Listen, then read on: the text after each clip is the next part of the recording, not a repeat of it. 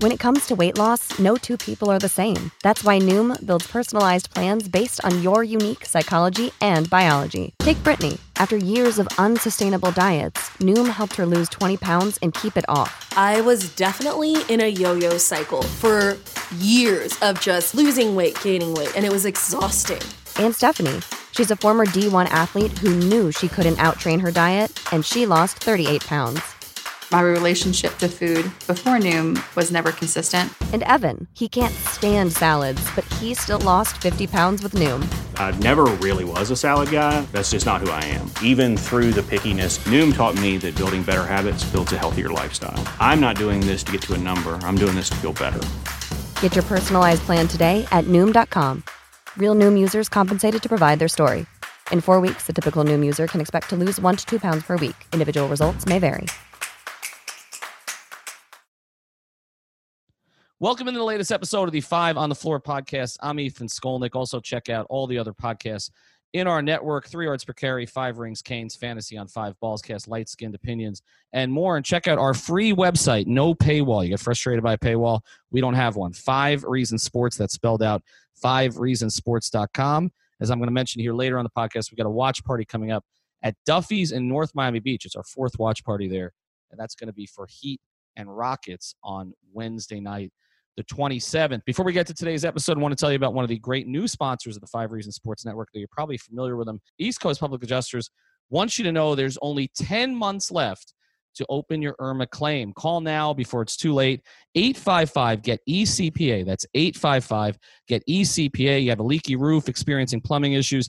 These problems are most likely covered by your insurance policy. So don't settle for less. For a free no-obligation inspection, that's a free no-obligation inspection, call East Coast Public Adjusters. They've been in business for 31 years, since 1988, as long as the Miami Heat have been alive. Here's their number again, 855-GET-ECPA, or visit the website ecpaclaims.com. Their knowledgeable staff standing by to answer all of your questions. And now, today's 5 on the Floor. Welcome to 5 on the Floor, a Miami Heat and NBA podcast from Ethan Skolnick with Alphonse Sidney, a.k.a. Alf954. Brought to you by the 5 Reasons Sports Network.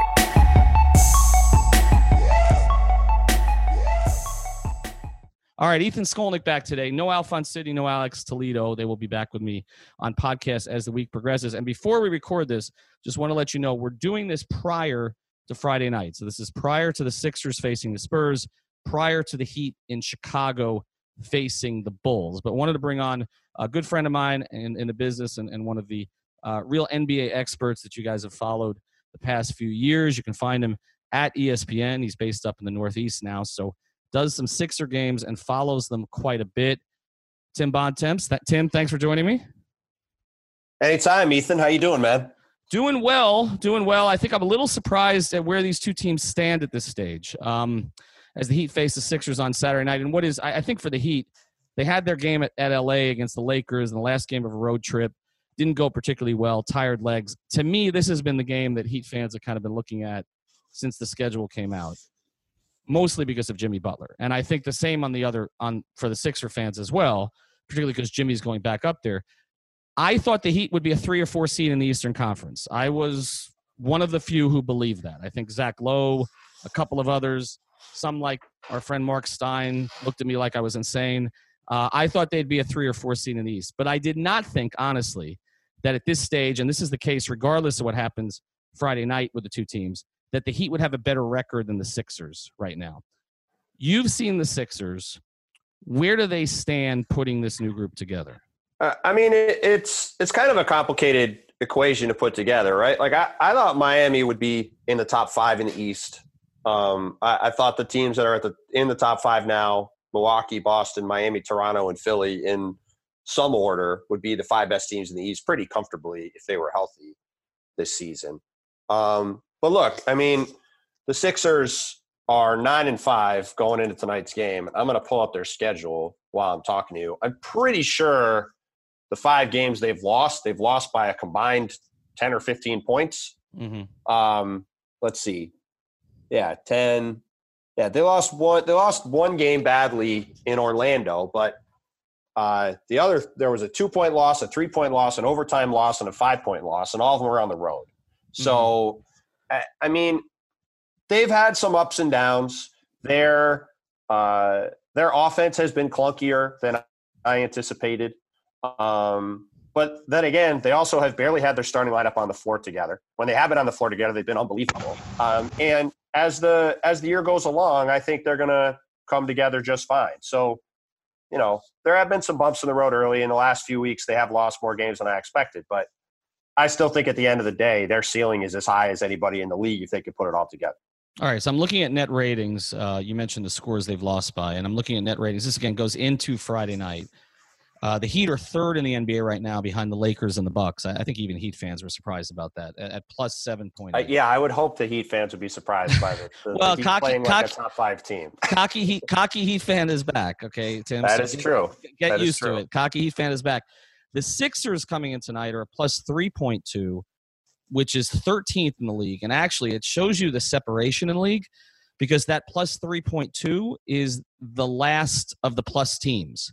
The next is the Thunder, which is minus 0.4. So there's been 13 teams that I think you can comfortably say have been good so far.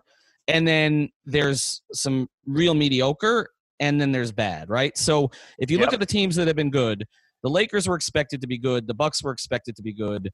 The Heat, we expected to be good. The Raptors, I think, you know, people thought they might slip more than they have, I guess, but you figured with Masai and that coaching staff that they'd figure out a way to be good. The Celtics we thought would be good. The Mavericks are a surprise. Luka is Luka, but they're a surprise. The Clippers we expected they will be better as the season progresses. The Rockets we expected. I don't know. The Pacers are there at 9. Without Oladipo, they've held up pretty well. So, you know, maybe they get back in the mix here. You talked about 5 teams in the East. I thought if Indiana could survive the start and Oladipo comes back healthy, you put them in. They've had an incredibly soft schedule. Yes, that is true. That is true. They bounced back nicely, but they had a very easy start. Obviously, even though they don't have Victor, they have played a bunch of soft teams early and have taken advantage of it. That's true. Denver, we expected to be good. Phoenix, we did not expect to be good. It's funny. Phoenix, that's been a surprise. That's been a surprise. I mean, 7-7 as we speak, but plus 4 net rating of the season. The Jazz, we expected to be good, and then the Sixers, and then, like I said, there's nobody else in the plus column, and there are some teams here in the negative. Maybe the Spurs would be one of them. Maybe Brooklyn would be another of them. Certainly Portland, although they're cursed with Hassan now. But certainly Portland was not expected to be where they are.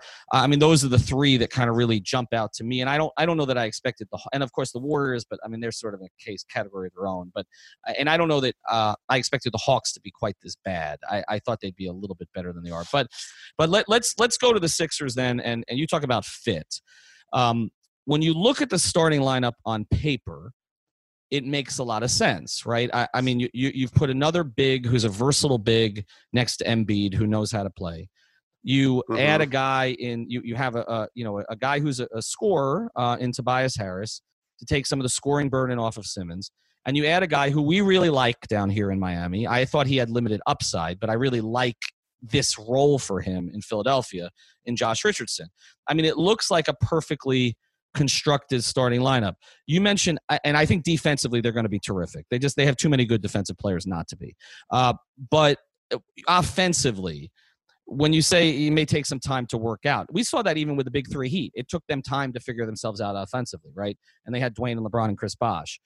But how does this team figure it out offensively if Simmons is not going to be a shooter? Josh can be a little bit streaky. Where do you think they can get to as an offensive group?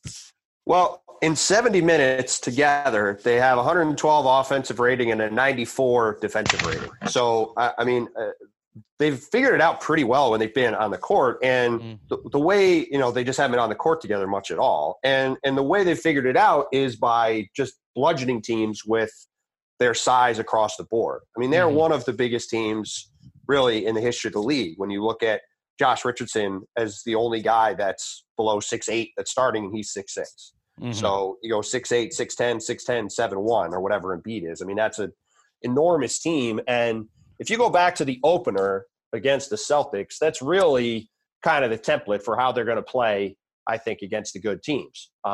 They just mauled Boston at both ends, used their size, wore the Celtics down with their defense, and wore them down by just bludgeoning them inside with their offense and getting a bunch of offensive rebounds and just kind of, battering them into submission. And I think, really no matter who they play against in the playoffs, I think if they're going to win in advance, that's going to be the way they're doing it, by having a suffocating defense and by just kind of beating the hell out of the other team at the other end. Kind of like, like the Knicks and Heat almost back in the 90s. Like they're kind of a throwback. They're kind of a throwback team to the way the game was played when Riley was in his prime coaching in Miami, really, than, the pace and space era that everybody's trying to adapt to now.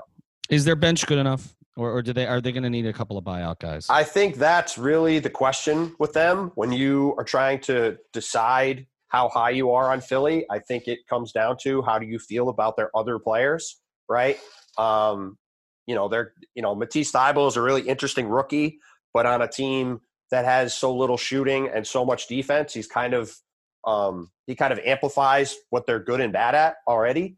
I think on most other teams, he would be a definite big rotation player, and I think he will be eventually with the Sixers. But again, that lack of shooting has made that fit kind of difficult. But they've got Mike Scott and James Ennis and Thybulle, and these guys are all big and long like they're starters, but there's not the clear 2 or 3 guys coming off the bench that you feel really good about. There's not the Andre Iguodala. There's not the Marcus Smart. There's not the Lou Williams and Montrezl Harrell, right? Like some of these other really good teams have guys coming off the bench. You say, all right, these guys are real weapons. Or Goran Dragic, for that matter. Right, yeah. Goran Dragic is right. He certainly fits in that category the way he's bounced back and is playing this year, right? You look around the league and these teams that have proven quality players coming off the bench, it really kind of shifts things in their favor when the second units are in. Philly has obviously struggled when that main group is not on the floor, and that lack of depth is obviously a key reason why. Yeah, that's one of the reasons that I find this matchup so interesting with the Heat, because I can see the Heat starting lineup, even the starting lineup they've currently constructed, which is playing so well, but I don't know if it's the permanent lineup. When Justice Winslow gets back, and they have to decide, okay, if Justice going to start, who comes out, Nunn or Robinson? But obviously, Philadelphia's going to have a starting lineup advantage over pretty much any team in the league. But my question is, if the Heat are coming off with Dragic and Hero, and the way Chris Silva's played, and Derek Jones Jr., James Johnson haven't even been integrated in really any way at this point. Dion Waiters has been punished. They just have so many bodies that can help them, whereas I just don't see it with Philly. And so that's why a playoff series to me would be interesting, even though on paper the starting lineup is obviously going to look more in Philadelphia's favor, because I can see a lot of games where, the Heat, Dragic comes in, some of the bench guys come in, the Heat are down 8, and it's a tie game before you turn around. And I'm just curious to see how Brett Brown will stagger those minutes so that he makes sure that he doesn't leave the bench guys out there sort of unaccompanied for too long. That would be, but look, there are always buyout guys. You mentioned Iguodala. To me, Iguodala makes so much sense there. How do they make that happen?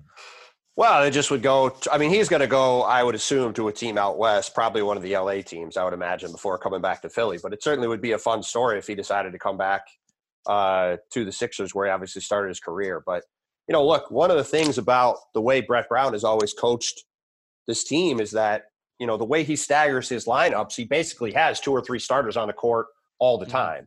Right. He has one of the more unique rotations in the league in terms of how he usually brings Embiid in, 3 or 4 times and a half, and he kind of mixes and matches. So they'll I think be able to get around that. And if you go back to last year, for all the other things that went on with Jimmy and everything else, when Philly had Embiid on the court, they were a dominant team. And when he was not on the court, they were a horrible team. And, in Game 7 in Toronto, I think they were outscored by 12 points in the 3 minutes that he played, and they lost by 2, right? So now they have Al Horford to play those minutes. In theory, that's the biggest issue they had last year. And obviously, losing Jimmy creates another issue, which is you don't know who they're necessarily going to give the ball to in the final 5 minutes of a playoff game. Well, let's hit that. Let's hit that because that's where I want to go with you next before we get to the Heat. Sure. We had Keith Pompey on before the season, and I asked him that question because to me that is the number one question with Philadelphia: who closes? Yep. I mean, not going to be the same guy every night, but who's making the play for them to close? No question. He said that they've identified Tobias Harris, that's who it has to be. I went back through some of Tobias's clutch numbers. They're not horrible, but it's never, when he had some moments with Orlando and with the Clippers, but he's never been perceived as that. Is he their closer? And if he's their closer, how effective? Because look, Josh Richardson's not a closer. I love that kid to death. Love him. But we saw him step out of bounds too many times here in Miami. He brain locks in those situations. I don't know why, because he's a smart kid, but he does. Who is Tobias Harris their closer? Well, I would say that if you're looking at the Sixers, they committed $350 million this summer to Tobias Harris and Ben Simmons. And I think that's the answer, right? The answer is they have Tobias Harris, they have Ben Simmons, they have Joel Embiid, and it's going to be those three guys. And, it's obviously difficult to run plays through your big late in games. Everybody knows that, right? So they're going to try to get the ball to Embiid. But if Embiid doesn't have the ball, they're going to need Simmons to take steps forward and make plays. And they're going to need Tobias Harris to take steps forward and make plays in those minutes. I mean, there's just no other way around it. When you commit, essentially a 5-year max to Tobias and what is a 5-year max extension to Ben Simmons, Elton Brand told me back in July, we are betting on those two guys taking more steps. And, that's really what this comes down to. Essentially, the Sixers decided they would rather have Al Horford and Josh Richardson than Jimmy Butler and JJ Redick. And so they took apart the team they had last year, and this is the team they now have. And that was my immediate question. That's the story I wrote in July. This team a year ago came into the season, didn't have a closer, realized they needed one, went and got Jimmy, might have won the title very easily if that shot doesn't fall in by Kawhi at the end of Game 7. Now they go into the summer, they blow their team up again, and now they come into this season with, after all these moves, the same exact question is who is their guy in the final minutes of a game? And again, like you make that kind of financial bets on those two players, you're counting on them getting it done. And if they don't get it done this year, that's probably going to be the first thing that people wonder about next summer is what do the Sixers do to try to make up for that if indeed it does, wind up falling short and they don't, make it to the finals or, have a deep run in the conference finals or something this year. That's why I'm glad you mentioned JJ Redick because I feel like that's gotten forgotten. And we're going to talk about Jimmy after the break, but I feel like that's gotten forgotten with all the Jimmy talk is that they had one of the elite shooters of all time that they could trust. If he was open late in games, there was a damn good chance he was going to make that shot. And and again, I am a big Josh Richardson fan. I admire a lot of what he provides. I think like I said, I think he's a perfect role player fit on a good team. And I always thought that's what his role should be. And that's why, the Heat tried to force him as a lead guy last year, in part so they could trade him, but in part to see if he could do it. And I think we got the answer on that. And I don't know. Maybe Josh makes some of those shots, but I trust JJ Redick to make those shots more. And so I think that's, we talk about the Jimmy comparison all the time, but JJ Redick matters, man. And he also defends also. So it's not like he was a liability. He was. I know he slipped a little. The issue isn't that he even slipped a little. It's that they didn't have anyone to guard point guards. Right. So they would basically put Redick on point guards by default, and teams were getting just massive numbers against them last year. I mean, Kemba scored 60 against them last year. That's true. There was a whole series of point guards that scored 30, 35 points, 40 points against them last year. It was like 15 or 20 guys. Yeah, he needs to be guarding more traditional too. And you're right. With the way that they were set up, he couldn't because Simmons couldn't do it. That's right. And that's why, they didn't want Jimmy to do it for obvious reasons. So, that's why Richardson there is a big boost for them because he's terrific, and he's terrific in that role. Like it's fascinating to me that there's this little pet peeve that Heat fans have. Which is that guys only seem to get attention when they leave Miami these days. So it's like Josh. It's funny because Hassan in a negative way, but no offense to the Heat fans, but they've been irrelevant for a couple of years. That's right. That's true.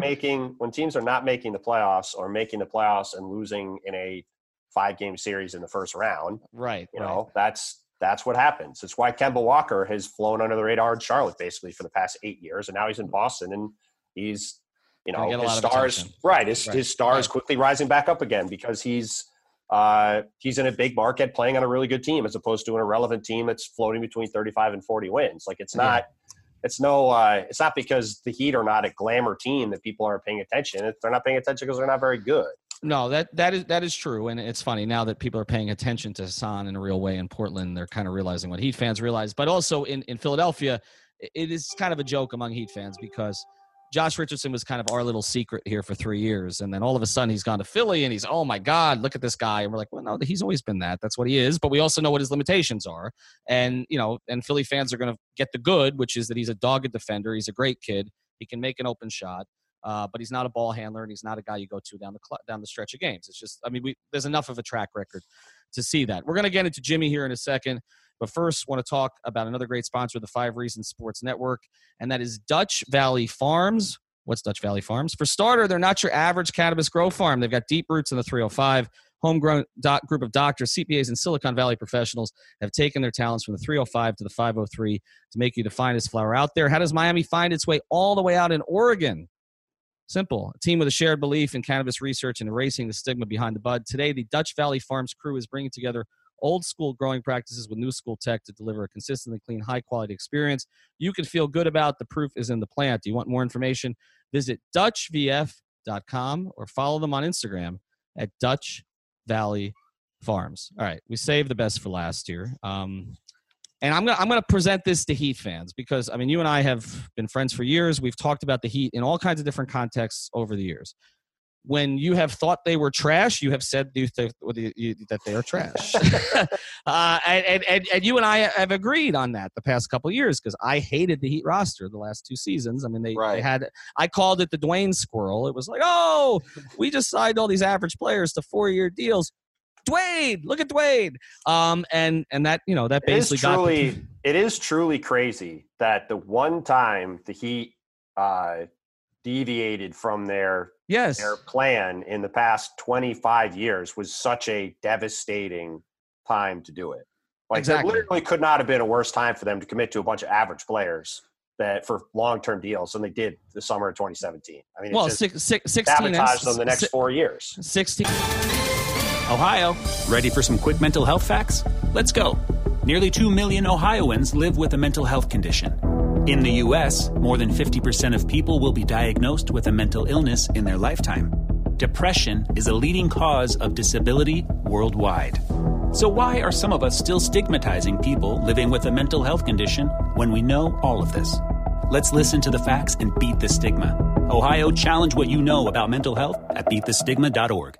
And 17, right? The Whiteside, Tyler, the Whiteside, JJ. I mean, the Whiteside thing is, I get that to a degree. Yeah. I'm certainly not going to defend Hassan, but like I get why they did that at the time. But like, and the Bosch thing was unexpected, obviously. But you go back to 2017, and you know, signing Olynyk and Waiters and you know, James Johnson and you know, like you said, the Tyler Johnson match, which never made sense to me from the beginning. I mean, all of it just was a very bizarre shift from a team that for so long had been focused on getting star players. And it's, you know, when Heat fans get frustrated about people not talking about their players, well, those 2 summers are why no one was talking about their team. So. Well, or no one was. Change. Right. Well, exactly. And you mentioned it's not just stars, but it's stars and developmental players, right? And so my frustration. Well, I meant saving the flexibility to get stars and trusting their development program to create more role players, which is what they've Thank you. Done. You just said it better than right. Okay. So exactly. And because when you can find a Rodney Magruder, or you can find a Tyler Johnson, or you can find now a Chris Silva, or Kendrick Nunn, or Duncan Robinson with 9 threes. Why are you paying Dion Waiters like a borderline star, or James Johnson like somebody who has had 10 years like the 3 months he had? It never made any sense. And I mean, you know, Riley has. I mean, look, they've acknowledged it hasn't made any sense because Whiteside is in Portland, which was brilliant. Tyler Johnson is in Phoenix, which only cost them really having to stretch Ryan Anderson. which costs something, but it's not as big a deal as the Tyler thing was. And then, and obviously, let's be honest. I mean, Tyler's in Phoenix because they wanted to get out of the tax. No, well, that's what I'm saying. But right. But I'm saying, right. But it was create flexibility for tax and cap purposes. Right. But, you ultimately had to do the Ryan Anderson thing. But then, and then obviously, Dion Waiters and James Johnson. I mean, James Johnson's active and not playing. And Dion Waiters is up at Syracuse right now. So, I mean, they've cleaned all that out, and now they've got basically 5 guys contributing for like a total of $7 million. I mean, and you're looking at what they just paid. It's but Tim, that was my frustration as someone who's covered, and Heat fans are tired of me talking about this, but my frustration as someone who's covered them since 1996 is that they are them and the Spurs, and I think the Raptors are in that category now, are the best organizations at developing players. And so there was absolutely no reason. If the Heat were a bad organization, then what they did made sense. If the Heat were not in a desirable market, then what they did make sense. If the Heat didn't have a track record of championships, then what the Heat did make sense. But since none of those things were true, it never made any sense. They acted like the Dolphins, and they get upset when I said it. I mean, they just did it. And now the Dolphins have gone the other direction, but they acted like the Dolphins. And now they're back, and I think they've had a brilliant last year in every conceivable way. So let's go through them. Outsider's perspective, you thought they'd be top 5 in the East. I will tell you, a lot of national guys did not. When I talked to a lot of national guys, they had the Heat in kind of – and even we had Bobby Marks on, and Bobby said – I had them kind of in the 3rd tier in the East. Like, so Milwaukee, Philadelphia, and then like Boston, Indiana, Toronto, and then Miami was going to be somewhere there. I don't know if he was thinking Orlando, Detroit, but somewhere beneath that. But you had them a little bit higher. Even with that, and we'll get to Jimmy next, but even with that, are you surprised at how well it's gone at the start? Yes and no. I mean, I'm a little cautious to proclaim too much about the way they're playing right now. Like, I'm just looking at it, and the current starting lineup with Robinson and Nunn in there. Well, I don't know if it's the current starting lineup, but with Robinson, Nunn, and Jimmy, Myers, Leonard, and Bam Adebayo is like a plus 23 net rating. Like, that's over 99 minutes, right? Yeah, like that's probably, I feel confident saying, not going to last all season. And some of these hot starts for some of these guys, I think, are going to start to go back the other way. Like, you look at, like, Nunn has been awesome and a huge surprise, but you look at some of his overall shooting numbers, and I don't really anticipate that, things are going to quite stay on the same, the same track. I mean, he's, shooting 48% from 2, or not 40% from 2. 48 for the field and 38 from 3. If he keeps that up all year, that's great. I expect that to probably drop some. And across the board, that's probably going to happen some. All that being said, I was high on them because I thought that Bam was going to be the league's most improved player because he was going to get to play a lot. He's been awesome. I thought Jimmy would be a really nice fit, and he has. And I thought that Erik Spoelstra, who's one of the best coaches in the league, would be able to have those guys and then manufacture enough other stuff for them to be, one of the, be up there in that top 4 or 5 in the East if Jimmy's healthy and if Bam was as good as I thought. And that really is where things have played out pretty well for them. I know Justice has been out, and like they've been moving around some of these other guys, but like, you mentioned how well Goran's been playing. Are we sure that Goran's going to be healthy all year? Mm-hmm. Like, if he leaves the lineup and isn't, playing at the level he has been, that's a pretty big hit to them, because when he's come in and given them offense off the bench, that's really helped a lot. Mm-hmm.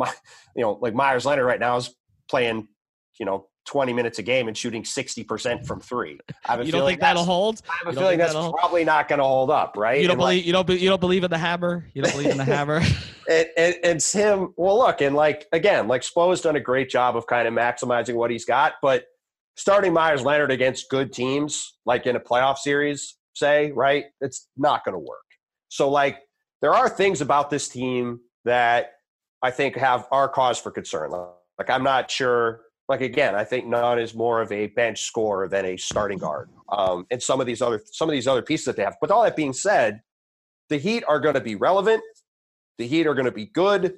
And again, if Jimmy and Bam are healthy, they're going to be one of the top 4 or 5 teams in the East. I would say probably towards the back end of that. I would guess they probably finish 4th or 5th. But they'll be one of the top 4 or 5 teams. They'll be in at least an interesting first-round series. They'll be a relevant team.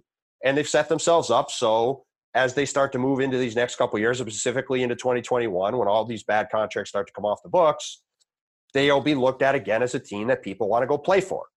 And that's really what matters. Well, just coincidentally, Tim, when a certain guy who is the only guy in the league with the same agent as Bam Adebayo may get frustrated by not winning a championship in Milwaukee. So there is a long-term plan here that if you don't have to look that closely at it to kind of figure out where that might be going. And look, I'm with you on a lot of that. I think some of this is not sustainable, but I do think the thing that has been so encouraging about the Heat early was a few things. One is they have so many parts that Eric can use that he can survive a guy like Justice being out, or can survive a guy like Nunn going through a 3 or 4 game stretch where he doesn't play well, because there's other places he can go. I agree with you about Goran. I have said for the last 3 years this is the perfect role for Goran, and I'm glad he accepted it, and I think he'll end up finishing his career here as a result of it. But you're right. I mean, they were kind of counting on, potentially if Dion could get his head on straight, that Dion would be the protection for Goran there, and obviously they don't have that. But they do have enough bodies that I think they make it work. The other thing that's so encouraging is they love playing together. And I just wonder, I'm with you on a team like Philadelphia, that if they can get the parts right. But the parts, I mean, there's a lot of egos there, right? And so, I think Philly is perfectly set up for a playoff series, particularly if they add 2 shooters as buyout guys or make a trade. But I wonder, are they going to clash at times? Because that's always the way the teams, go through that. Whereas I don't see this Heat team clashing. There seems to be, a lot of, shared sacrifice, and then there's a clear leader to the whole thing. And so let's get into the clear leader. Well, and just before we talk about Jimmy, part of the reason they're probably not going to clash is they're not super talented, right? And when you get to the playoffs, that's where that becomes an issue, right? Mm-hmm. Like the Heat have a perfect structure because they have one clear all-star, one guy who could be an all-star, and then they have a bunch of nice players, right? And like that delineation does lead to a locker room that's very set up and makes a lot of sense and fits and has good chemistry on and off. But when you get to the playoffs and you are going up against teams with a lot of really good players and more top-end talent, and you have guys that are playing, you have the Sixers who could play all 5 of those guys 42 minutes a game, right? All of a sudden, then the lack of talent elsewhere becomes a much smaller issue than during the regular season when you can roll out, 8, 9, 10 guys for 20 minutes a game, and it's not a big deal. Right, and you're right. And the Myers-Leonard point's a good point. There are certain guys that you can play in the regular season. Well, Duncan Robinson might be one of those guys too. Like he's been awesome, but again, like in a playoff series, he's probably going to be a guy you're going to target on defense. Tyler Hero is a rookie who you're as good as he's been really good. That's a guy you're going to target on defense. You're going to target Kendrick Nunn on defense. Like they have some guys that are. But again, this is the thing. Like none of this means that like I think the Heat are bad either. No. Like, I get it. It's like this is to me a wildly successful season if they're a top 5 team, and even if they are in a 4-5 matchup with Boston or Toronto or Philly or Milwaukee, and they lose in the first round. Like the fact that the Heat are back in the mix in the East, have some juice again, have some of these young guys that are interesting, and have kind of that it factor back going into that summer of 2021, to do this year, do this again next year, and then put yourself in a position to go get one of these many star players that's going to be available that summer. Like that's what this is all about, right? That's what the Heat needed to do. So that's why, to me, whatever else happens, if they continue on this trajectory and they're just one of those top 5 teams in the East, I think this is a really big win of a year for them. Yeah, I mean, they're going to have a ton of guys that are between 23 and 26 years old at that stage. Not in Hero's case, not even. They'll be 21, and they're going to have at that point, I think, a elite or borderline elite center who loves I'm a huge Bam fan. Me too. Awesome. Me too. And who and here the best thing about him is he loves to share the ball, and he just does the right things. Like if you're a star.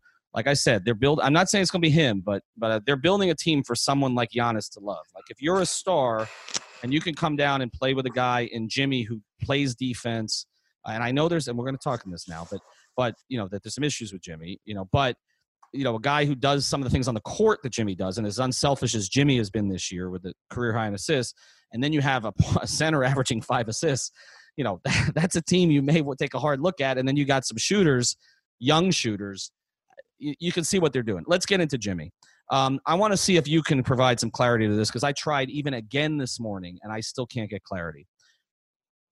Was Jimmy, in your reporting, ever offered a 5-year max by Philly? Because we've had 4 different people on the podcast and I've gotten 4 different answers about what was offered, when it was offered, how many years, how much money. Because I think that matters as Jimmy goes back there and the way he's perceived. Because if he wasn't offered the 5-year max, I don't know what Philadelphia fans are so upset about. I don't think Philadelphia fans are really all that upset, frankly. I don't know, man. Maybe you're not getting it. I don't listen to fans on Twitter, but I think he'll get a nice ovation tomorrow. I'd honestly be surprised if he gets booed or like it's super nasty. I don't really anticipate that. He had a nice run here. They had a great season last year. Like I said, if that shot bounces off instead of bouncing in, I think they probably win the NBA Finals last year. So, I don't think that. Like I said, I honestly will be surprised if it's super nasty tomorrow. I mean, I really will be. But you don't think after and I want to get to the 5-year max here. Yeah. But you don't think after. Some of the things he has said, which have not been negative about Philadelphia at all, actually. He hasn't done that. They've been very positive about Miami. If Jimmy had left and like the team was way worse or something, or like, they hadn't been able to turn him into Josh Richardson. I mean, he left and they got Josh Richardson for him and they got Al Horford. Like, it's not like the team left and they're no longer a championship contender. Right. So I don't really anticipate anybody here. I don't think tomorrow there's going to be like, oh man, the hell with Jimmy going on in Philly at the Wells Fargo Center. Like, I don't think they're going to be screaming at him or telling him he's terrible or anything. I mean, none of the guys on the team all get along with him still, and he's obviously buddies with Embiid. Like, I honestly will be surprised if it's, I'm not saying they're going to it's going to be like Mike Conley back in Memphis or anything, but I also don't think it's going to be. I certainly don't think it's going to be like Kyrie next week in Boston or Anthony Davis in New Orleans. I mean, there was a lot more negativity coming out of those. I think the Sixers decided to go in another direction, and that's that. I mean, as far as whether he got offered a 5-year max or not, it probably depends on who you ask. Yeah. Right, to your point, and I don't think it really matters in the end. Like, Jimmy was always interested in going to Miami well before he got traded to the Sixers last year. And I think it worked out well for him. I think it worked out well for the Sixers. And I think in the end, that's really all that matters, is that it was, that series of transactions was the rare kind of win-win for everybody involved this summer, which you don't really see in free agency. To have him choose to go play in Miami, for the Sixers to get a good player back, for that to help them have the flexibility to sign Horford. The fact all that kind of came together as it did, I think both sides walked away from it feeling really good about the way it worked out.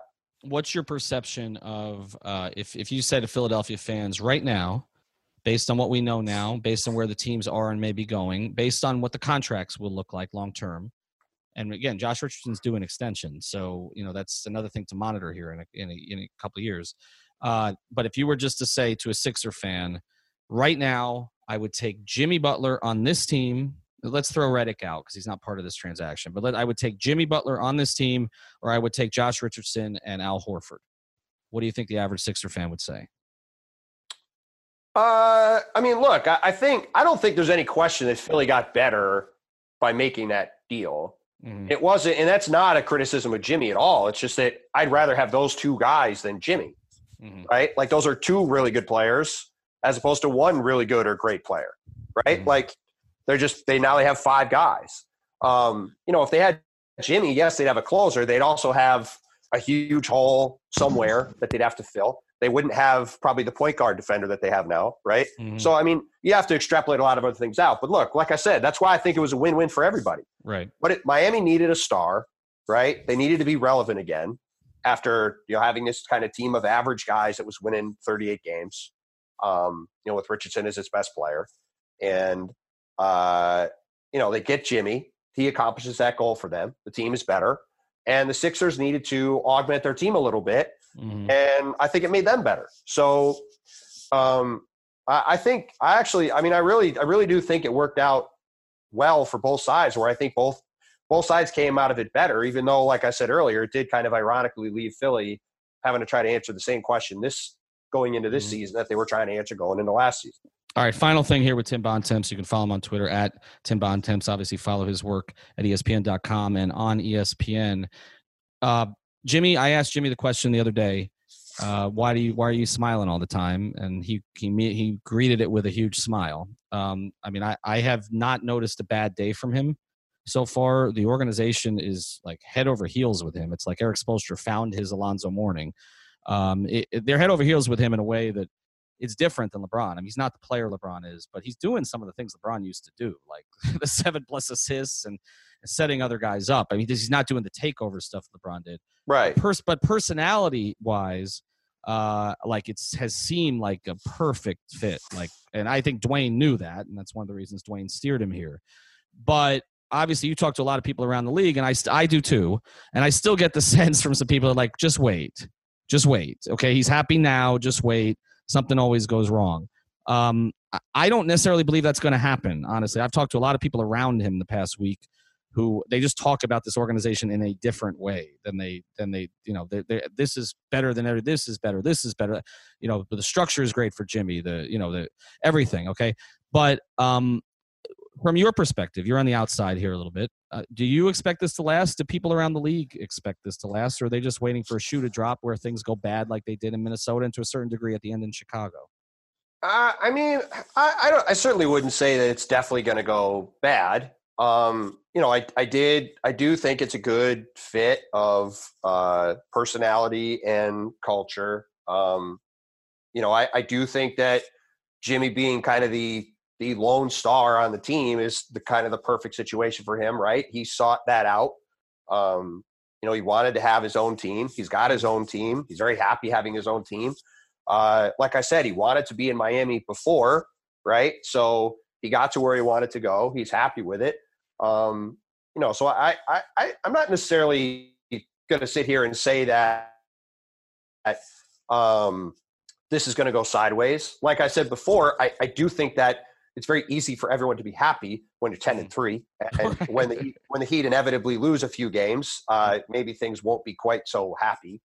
But that's also kind of normal. But yeah, look, I think, like I said, I think this has gone about as well as I expected it to. Set aside the wins and losses. I thought, getting rid of Whiteside and being able to play Bam a lot and having Jimmy and Bam as the anchors of the team with a bunch of solid players around him and a really good coach was a recipe for the Heat to be really good and be a team that could be a factor in the East. And that's how it's played out. And if Jimmy could stay healthy, which I think is probably the bigger issue for me long-term, can his knee hold up? Will his body hold up? He's always he's played a lot of minutes. He plays hard. Is that, he's into his 30s now.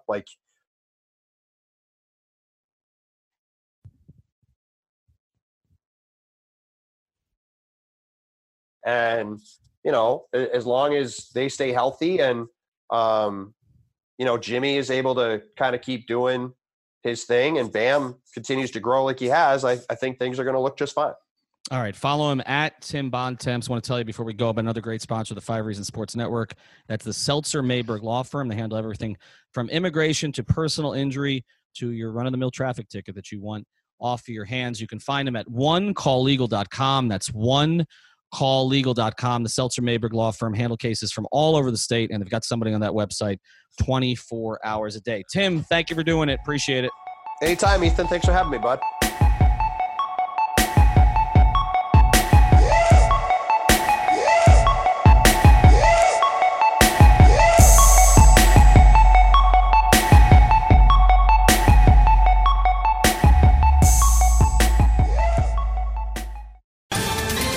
Ohio, ready for some quick mental health facts? Let's go. Nearly 2 million Ohioans live with a mental health condition. In the U.S., more than 50% of people will be diagnosed with a mental illness in their lifetime. Depression is a leading cause of disability worldwide. So why are some of us still stigmatizing people living with a mental health condition when we know all of this? Let's listen to the facts and beat the stigma. Ohio, challenge what you know about mental health at beatthestigma.org.